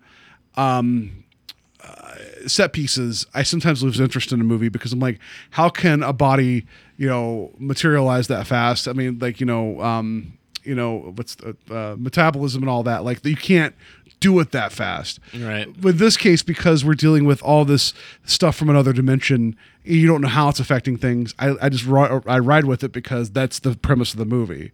Did you see The Void? Yeah, and I wanted to love it. And it's like, and even that much works. It still works in like this like nightmare hellscape. There are bits in that movie in the beginning where I'm like, why is that happening as fast as it is? Yeah. And it's it's the filmmakers, what they want to do. But I had a hard time buying in with some of it. Mm-hmm. With this, it's like within the first 3 minutes, you have Herbert West, his real name, Jeffrey Combs, whatever his character's name, you keep saying it again, Tillinghast, Crawford Tillinghast. I don't know why I keep forgetting that. Within the first 3 minutes, he's clicking on every single switch in the known world and then powering up the machine, and you see space eels or whatever. And it's like, and he looks at one, it looks at him, and then bites him. Like, it's the first 3 minutes of the movie, you know what you're in for, So yeah, it sets a stage for what's going to happen, and it doesn't back away from it. So my mind's already accepting it at that point. Yeah, I don't want to put down The Void, but I was just kind of disappointed in it, in that I never was able to buy into the story. I appreciate what they were trying to do, and I was just disappointed. There were some good images in that. It never connected for me. Yeah. And there was just so much there where I'm like, this could be great. It just wasn't clicking with me. Yeah. And then I just think of it. It's not the same movie as From Beyond. They're not trying to be the same thing, but the way I could see how you could make a parallel though. A little bit, like I could see how they could be maybe in a similar conversation. But when you mentioned The Fly, I was thinking about that movie while watching this one, where I feel like they're really good bookends because not only are they a body horror, they are the chasing of science at what cost. Right. And it's also dealing with the idea of perfection and desire, because there is sexuality that runs through The Fly. Because Jeff Goldblum's character, of him being kind of repressed, and then suddenly, that's all, living the plasma fountain or whatever he talks about, that his being rejuvenated, Right. And with this, it's taking a dip in the plasma pool. I think that's it. Yeah. And being a wonder twin, what he said. So in this one too, it's like with Catherine wanting to chase this, and then Pretorius with Crawford saying that Pretorius, he wanted more senses. He wanted to experience more. There's always that that desire and that hunger for additional, and it gets twisted and entwined with the sexual. Yeah. And it's and I feel like this is a very interesting film, because if it didn't have the sexual part to it, it'd still be a fun watch, and it'd still be interesting, but it darkens the whole thing in a interesting and complex way. Yeah. That I appreciate. I feel like it gives it legs, no pun intended. I think this movie carries forward because it's speaking to a couple different issues, and not just we're going to eat brains and look at space eels. Right. Which was almost its title, is Space Eels. Space eels. They're eels, but from space. No, so I'm glad you picked this. Yeah, I mean, it's like I said, it's for me, it's the one that I always think of when I think of, that combination of Stuart Gordon, Barbara Crampton, and Jeffrey Combs, whereas most people will go for Reanimator. And like I said, it introduced me to a much more adult world of horror than what I'd been used to. Similar probably in the way that, even though I think Hellraiser is a little bit more rock and roll, a little bit more apt to a teenager's taste when you first see it, this was just challenging to me as a 14-year-old kid watching it. And what is it about this that I like? What is it about this that, interests me? And it's still I don't think I'd seen it, and I picked up the Scream Factory version of it I think 2 years ago, but I hadn't seen it in quite some time before that. And then when I watched it again, I was just like, God, this movie's so much better than I even remember it. And I had very fond memories of it. And it's so well done. And if you're somebody who, is looking for, because, particularly with 80s nostalgia being so big right now, if you're looking for an offbeat horror film that came from that era that's going to be a little different from what you watch, because the next two films that we're going to talk about in this series are going to be very much of the clear came from the 80s / more mainstream. This is going to take you down a little bit more of a beaten path, and I think that it's a rewarding watch if you sit down and watch it.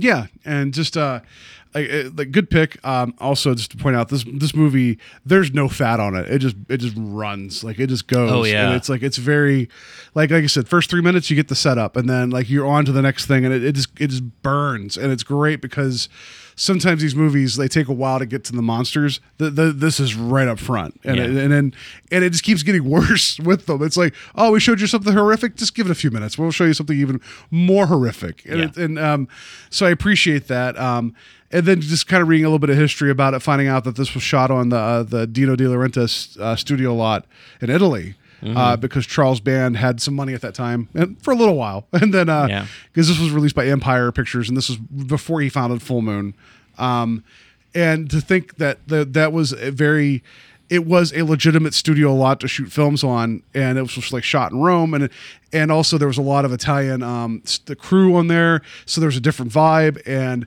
the idea that. The idea that they would just be talking because they weren't worried about sound. And then there's all this stuff going on where just from all the Westerns I had been watching and learning about how they shot a lot of stuff and would dub it later, the challenges of shooting this film when half the crew didn't know to be quiet when they're shooting things.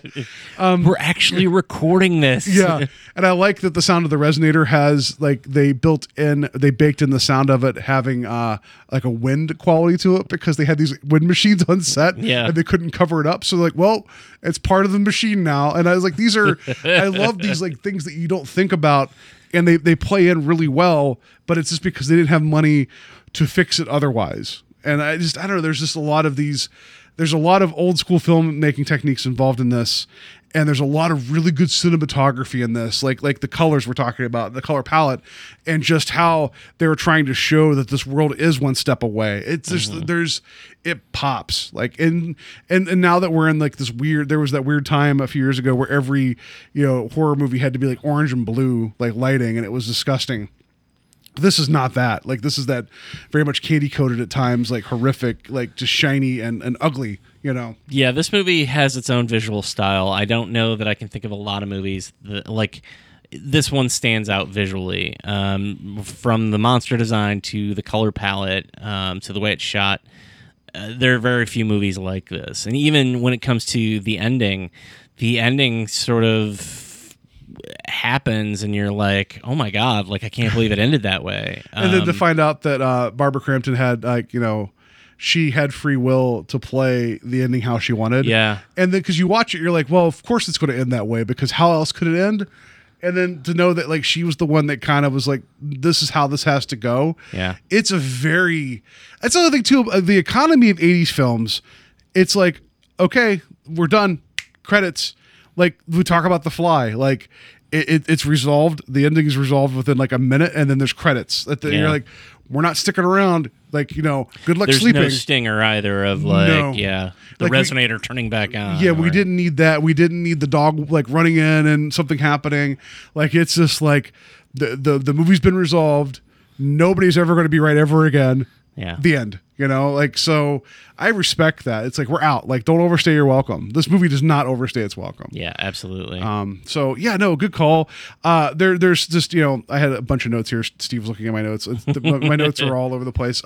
We didn't even get into the Lovecraft stuff. And part of it's because I'm not well read and well versed in the Lovecraft lore and same here. I mean, I hate to say it, but I've never really read Lovecraft, so But this is the part of it. Feel free to throw tomatoes at me if you see me in the streets. I feel like when a lot of, people in passing think about Lovecraft, now they think about like Cthulhu and like that whole the dark side of that. This feels more like there was that like the unknowable. And like that, like the whole idea, like they talk about him, right? Like cosmic horror.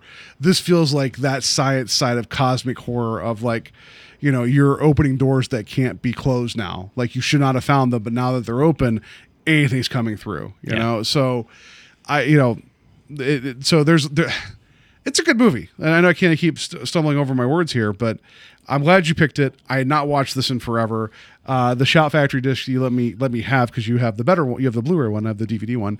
The special features on it are really great. I haven't had a chance to watch it with the commentary, but all the rest of the stuff was awesome. Yeah. Well, how did you feel about Jeffrey Combs being like, it's not my best work, but the fans like it? How do you feel about him saying that? It's interesting on the special features of the movie that they're doing the special edition of.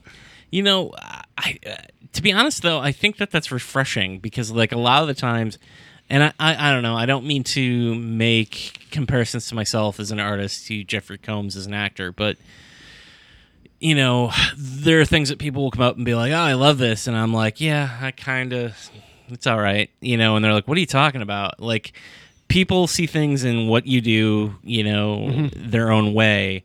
But I also thought it was refreshing to just hear him be honest because there's, so much of what we see is like, actors promoting or wanting to, I don't know, put themselves in a good light, where I thought it was interesting that he was like, I don't feel it's my best performance. And I feel like he also felt like he didn't have a handle on the character quite. No, I feel like it feels like he got such a charge out of Herbert West. Yeah. That I feel like he kind of like at that time you see Jeffrey Combs then, and it's like he was a good looking dude, like strong presence.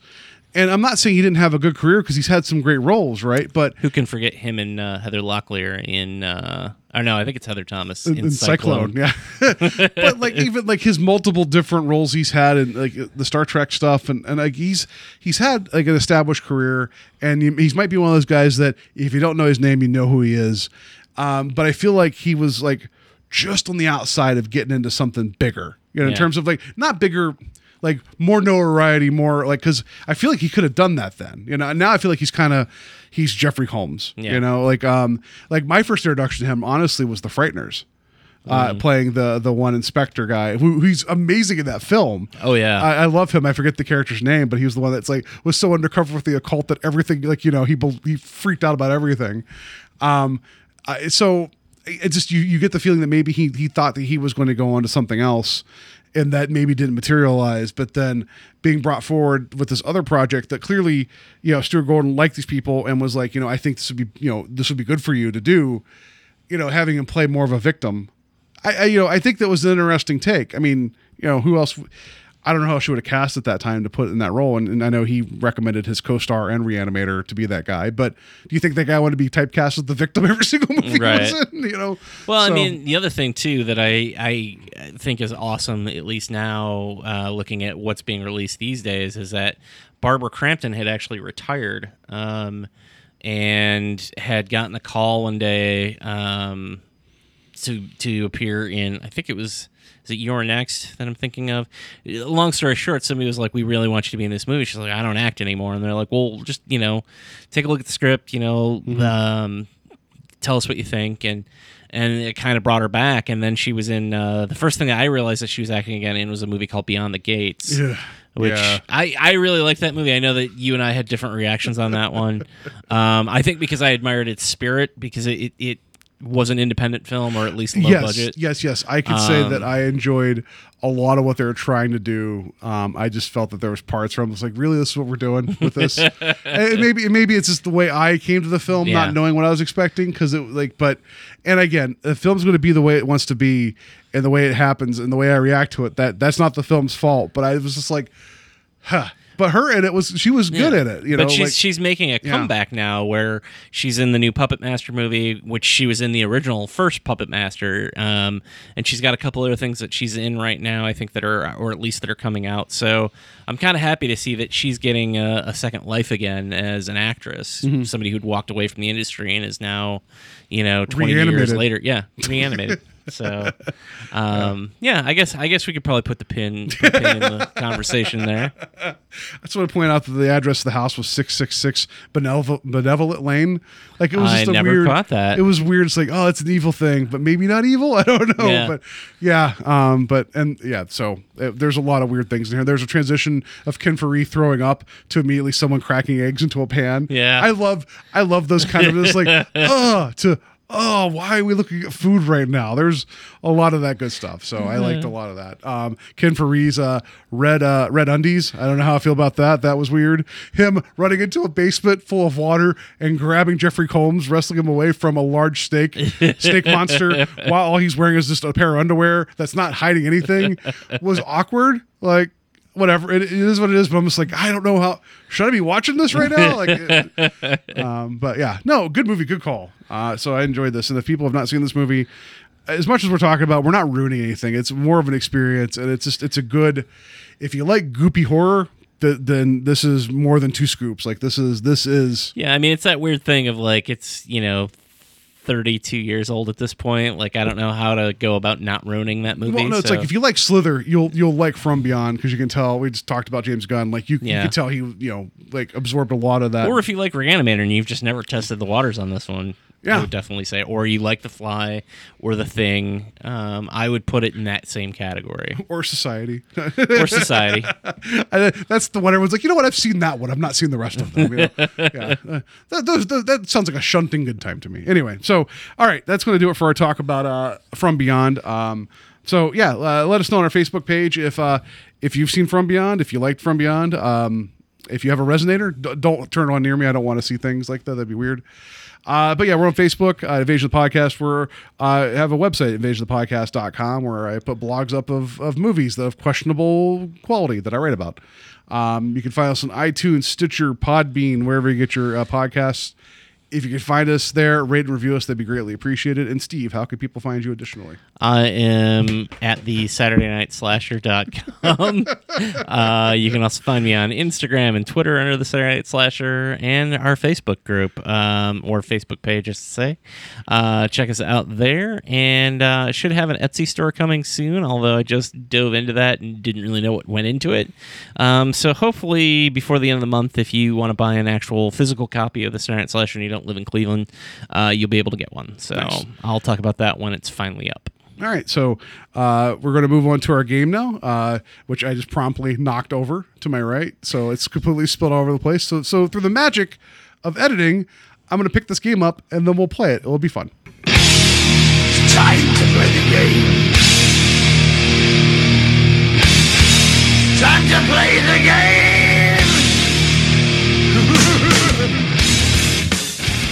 Nacho Man. I want to be a Nacho Man.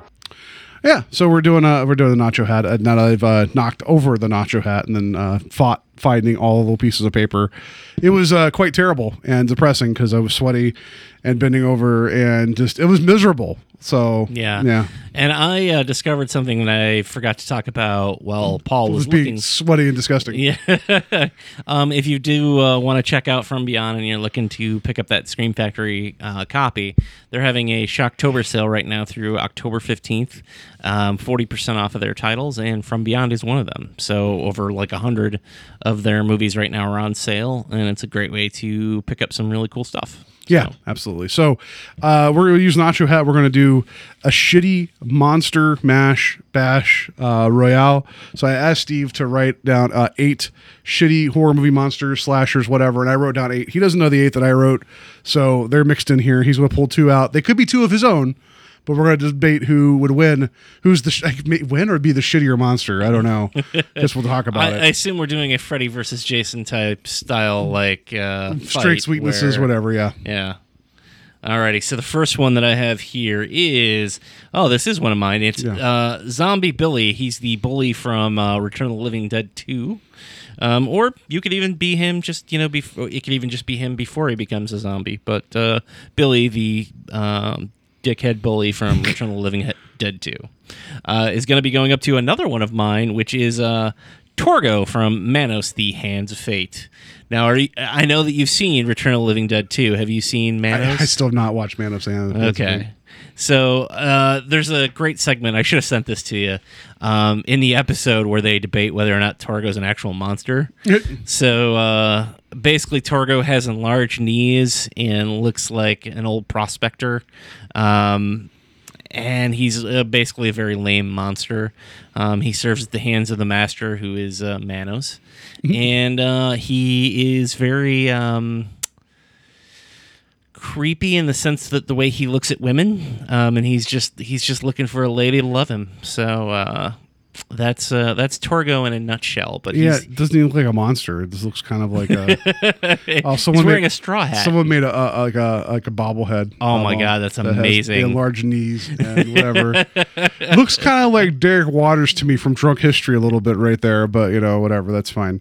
But yeah, and he has like a weird back scratching type of like claw hand thing that he has. So that versus that bully, I don't know. I feel like the bully was probably a more defined character from Return of the Living Dead Part 2. I don't know that I'd say more defined. They're both side characters. Yeah, I think he was more of a threat than maybe from what you're describing. That's fair, because he does bully the kid at the beginning and then spends the rest of the film pursuing him as a zombie. So yeah, I guess I will agree with that. We'll let Zombie Billy, or just Billy himself, pass through this round. So Torgo. So Zombie Billy goes on. All Torgo's already gone. Okay, so Torgo's gone. R.I.P. Torgo. All right, go ahead and pick 2 more. Oh, well. Yeah. So the next 2 that I've got here, we have 126 of these, folks. No, we don't. Okay. If you can't read my handwriting, I'll read it for you. Oh wait. Oh, I got this. Okay. Old Chief Woodenhead from Creepshow 2, which I wrote that. I mean, it was your pick, but my handwriting. And this is me trying to write stuff out better, because if not, it just becomes like yeah. or versus the Daffy Gremlin from Gremlins The one 2. with the googly, goofy eyes. Yeah. Ooh, that's a tough one. I think Old Chief Woodenhead probably wins, even though he's kind of a racist tentpole. So, But he's also he's menacing and like he's stalking, and Daffy. Daffy just looks like fun. Yeah. You know, Just I mean, I think we're going to talk about Gremlins at some point during the year. I think we're going to do. Maybe we've talked about doing that for the knockoff. I could talk about how Gremlins freaked me out as a kid, and Gremlins 2, as much as it was a comedy, still did not sit well with me even later because it was like these are Gremlins. I don't like them, and the Daffy one was just weird looking, So all right. That's not saying that's good or bad. I'm just saying that's why I picked it. So. Okay. Yeah, I think Old Chief Woodenhead wins. Okay. But I will also say that I'm one of the rare people who actually digs all 3 segments of Creepshow 2. I know that's people's least favorite, but I thought you were going to say all 3 Gremlins movies. I'm like, there's a third, and I just wet myself immediately, like out of fear. No, there's the Raft, there's the Old Chief Woodenhead, and then there's the Hitchhiker one, right? Yeah. Which that's actually my favorite one, which everybody's like, why that one? I'm like, it's just so creepy. Mm-hmm. Like, it's been a long time since I've watched the second Creepshow. Yeah, maybe we should visit that next year. Yeah, maybe. Alrighty, so next up we've got here, the Leprechaun. And Leprechaun is going to be facing Ginger Dead Man. So you've got the power of Gary Busey And versus the power of Warwick Davis. Yes. So I think we know Warwick Davis wins that one out. I would agree. I've never even seen the Ginger Dead Man. I'm kind of okay not ever watching it. So yeah. I think I've only ever seen the trailer for Ginger Dead Man, but Leprechaun, I mean, he's been to space for God's sakes. And he's been to the hood twice. Yeah. Which is weird because he only went to space once, but he went to the hood twice. Yeah. But I like how you said the Leprechaun. You said it like it was Wayne saying it to scare Garth. Yeah. I do love me some Wayne's World. All right, so next up here we've got Dr. Giggles, famous actor Larry Drake playing Dr. Giggles, versus Horace Pinker from Shocker. I don't think he's really lame, but I was trying to think of somebody that we've never talked about really, because that's Mitch Pileggi. Yeah, and he could jump through TVs or through like the airwaves and stuff, right? If I remember right.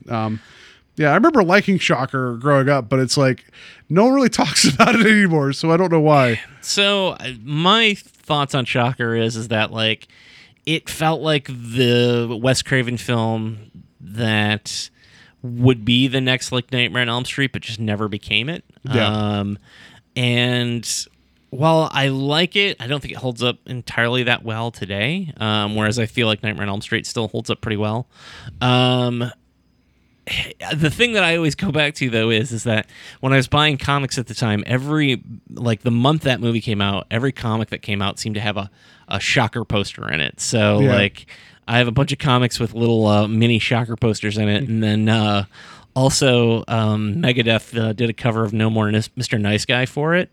So on that alone, I'm going to give, on the strength of Megadeth's cover of No More Mr. Nice Guy, I'm going to give Horace Pinker the win. So okay, but you like I like him how I as a bad guy. unilaterally just like no, it's fine. It's like I was trying to think of like lame ones, but we're kind of like he's kind of cool. So I don't know, like he may not make it like for the lame reasons later, but anyway. Yeah. So all right.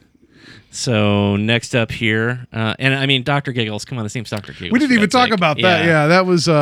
Yeah, I remember the oversized Band-Aid that suffocated somebody, or was the blood pressure cuff? There was one. There was whatever. Yeah.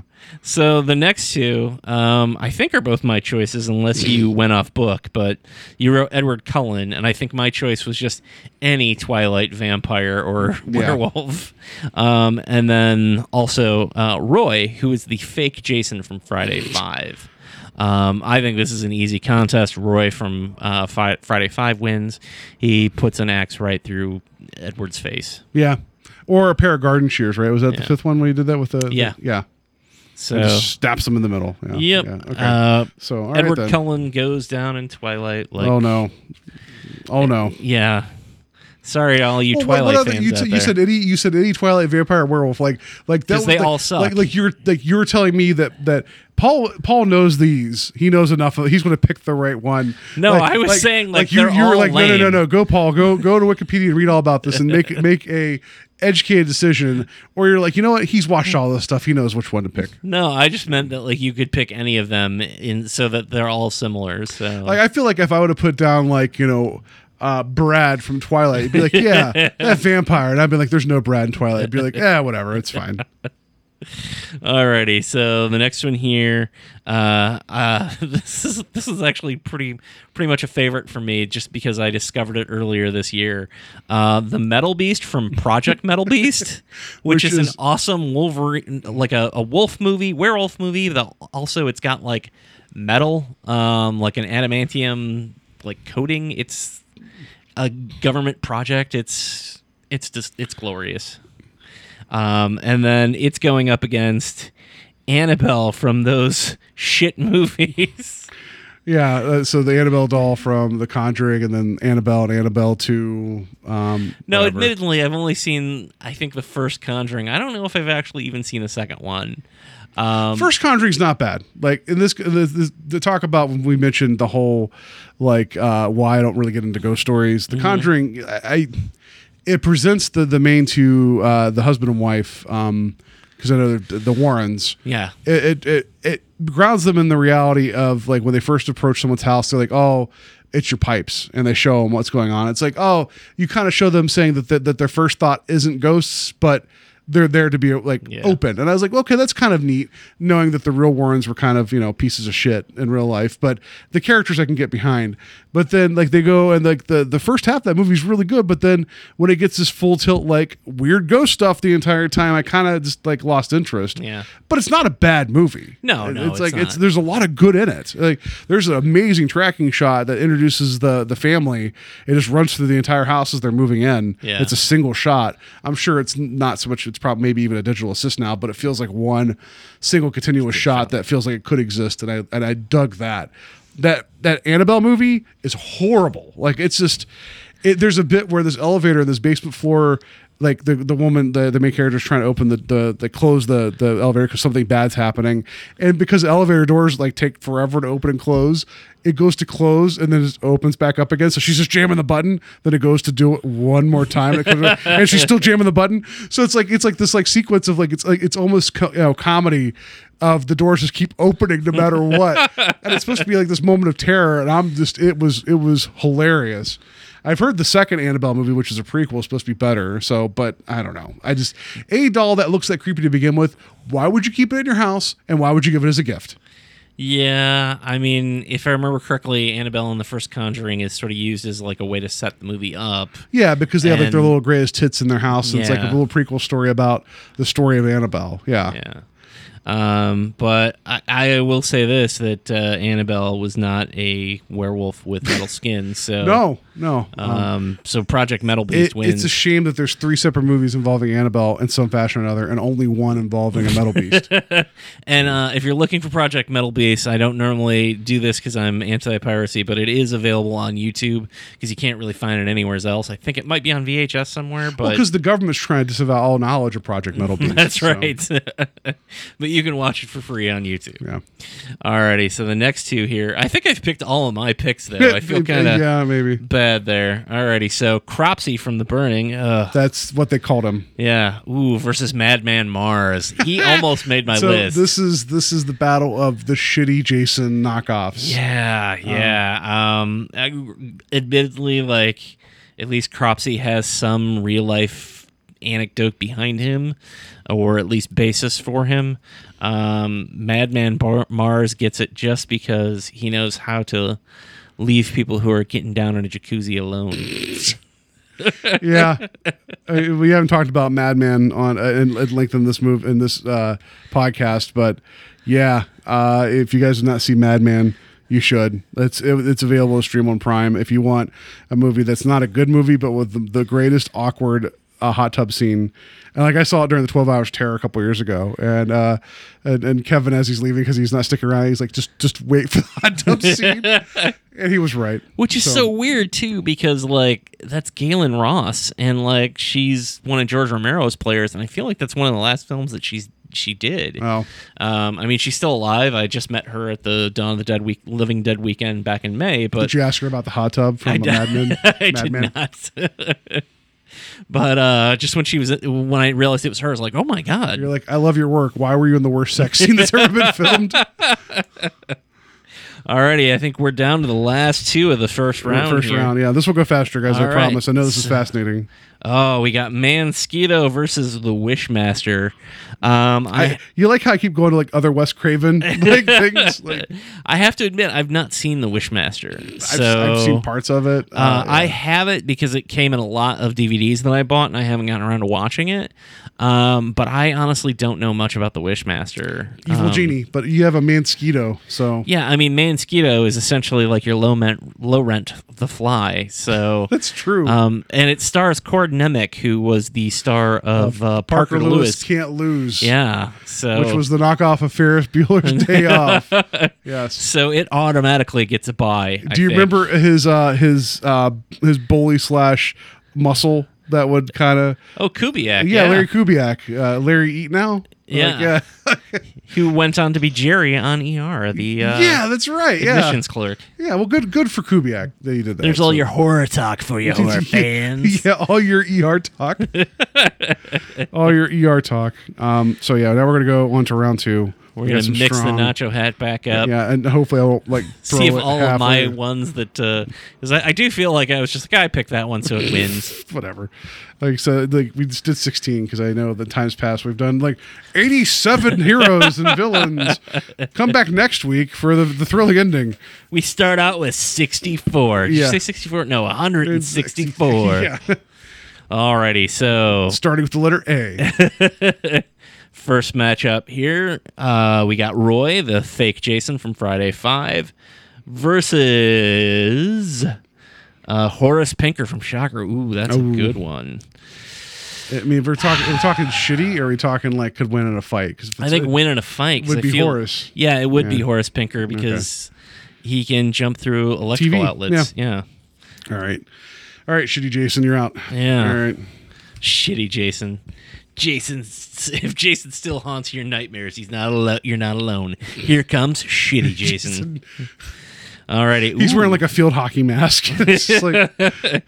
Alrighty, I already know how this one's gonna go. It's Project Metal Beast versus Madman Mars. Oh well, I gotta give it to the Metal Beast. I've not seen the Metal Beast, but yeah, he's a werewolf encased in metal. Have I not said so? But if Project Metal Beast happened to be near a yellow pickup truck that was not starting, his days would number because Madman, Mars would take him out. Yeah, I think what my favorite part of Madman is the dubbed in noises that they put in because it's almost like pig noises. I don't know.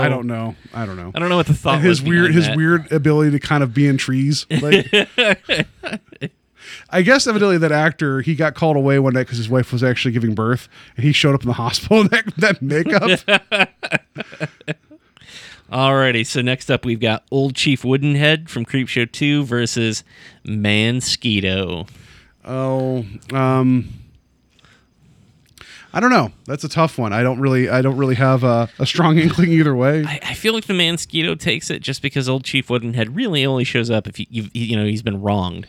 Yeah, I don't know. What would Mansquito do to wrong him? Other than fly around and annoy him and try to suck his blood, which he does not have. Yeah, because he's made of wood. He's made of wood, so yeah. So I guess Mansquito gets a pass. Yep, sorry. Even though he's not made out of... even though he's not a werewolf with metal skin. Yeah. All right, we're down to the last two of this round. And we've got Zombie Billy, the bully from Return of the Living Dead 2, versus... the Leprechaun.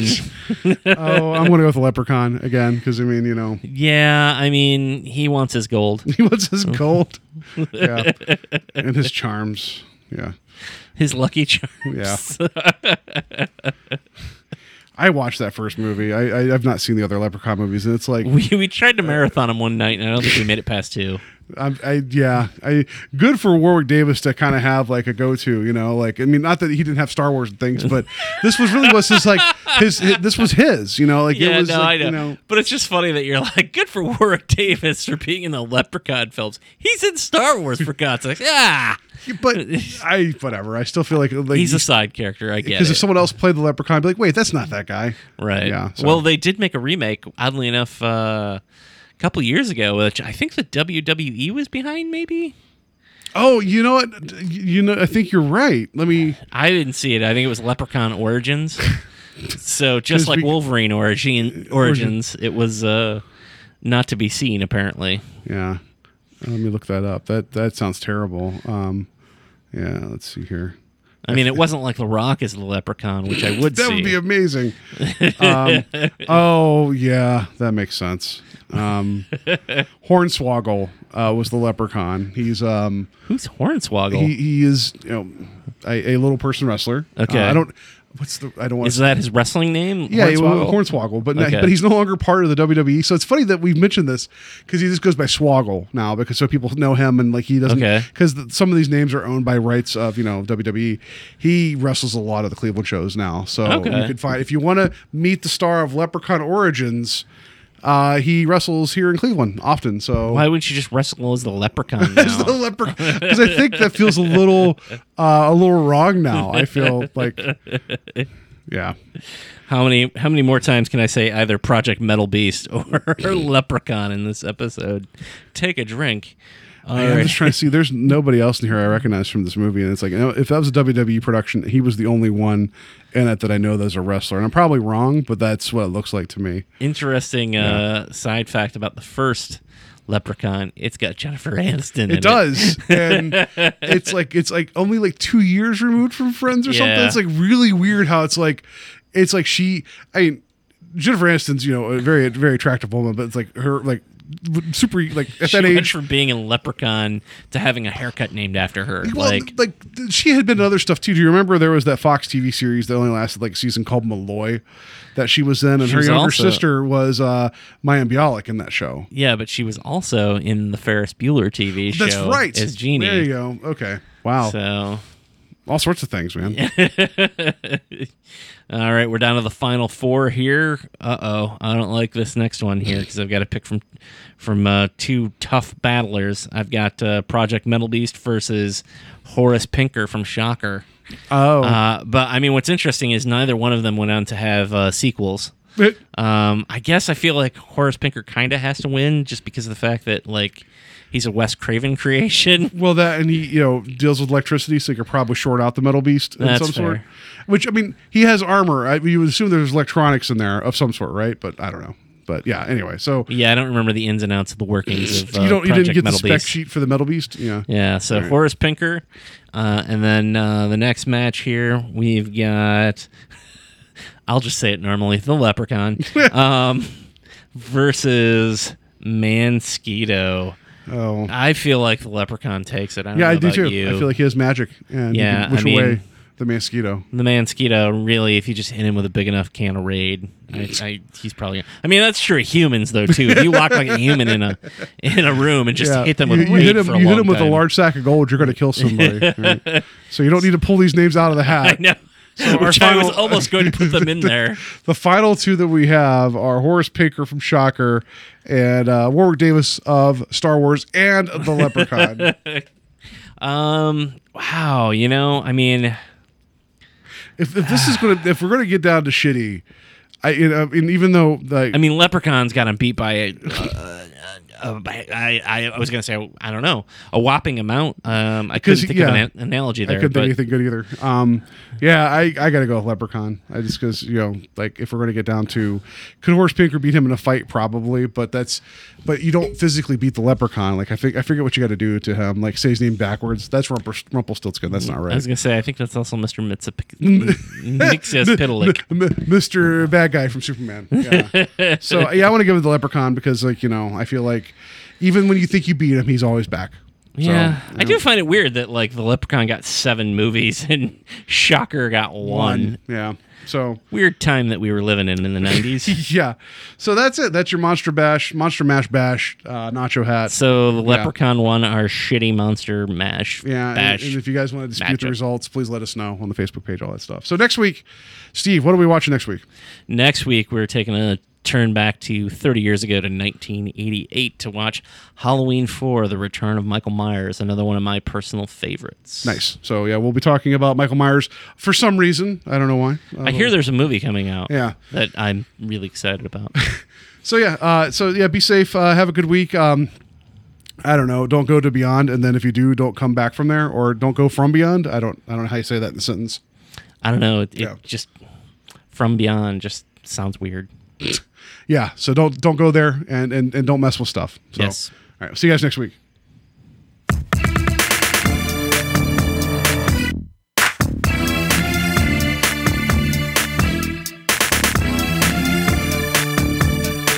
Science. It's poetry in motion. She turned her tender eyes to me as deep as any ocean. Yeah, baby. As sweet as any harmony. Oh, she blinded me with science. She blinded me with science. Blinded me with science. And failed me in biology. When I'm dancing close to her, blinding me with science. Science. Science! I can smell the chemicals. Blinding me with science. Science. Science. Science. Science. Science. It's poetry in motion. Poetry in motion. And when she turned her eyes to me, as deep as any ocean, as sweet as any harmony. Oh, she blinded me with science. Blinded me with science. Blinded me with science. And failed me in geometry. When she's dancing next to me. When I'm dancing next to you. Science. I can hear machinery blinding me with science. Science. It's poetry in motion. And now she's making love to me. The sphere's in commotion. And the elements in harmony. She blinded me with science. Science! Blinded me with science. Then hit me with technology.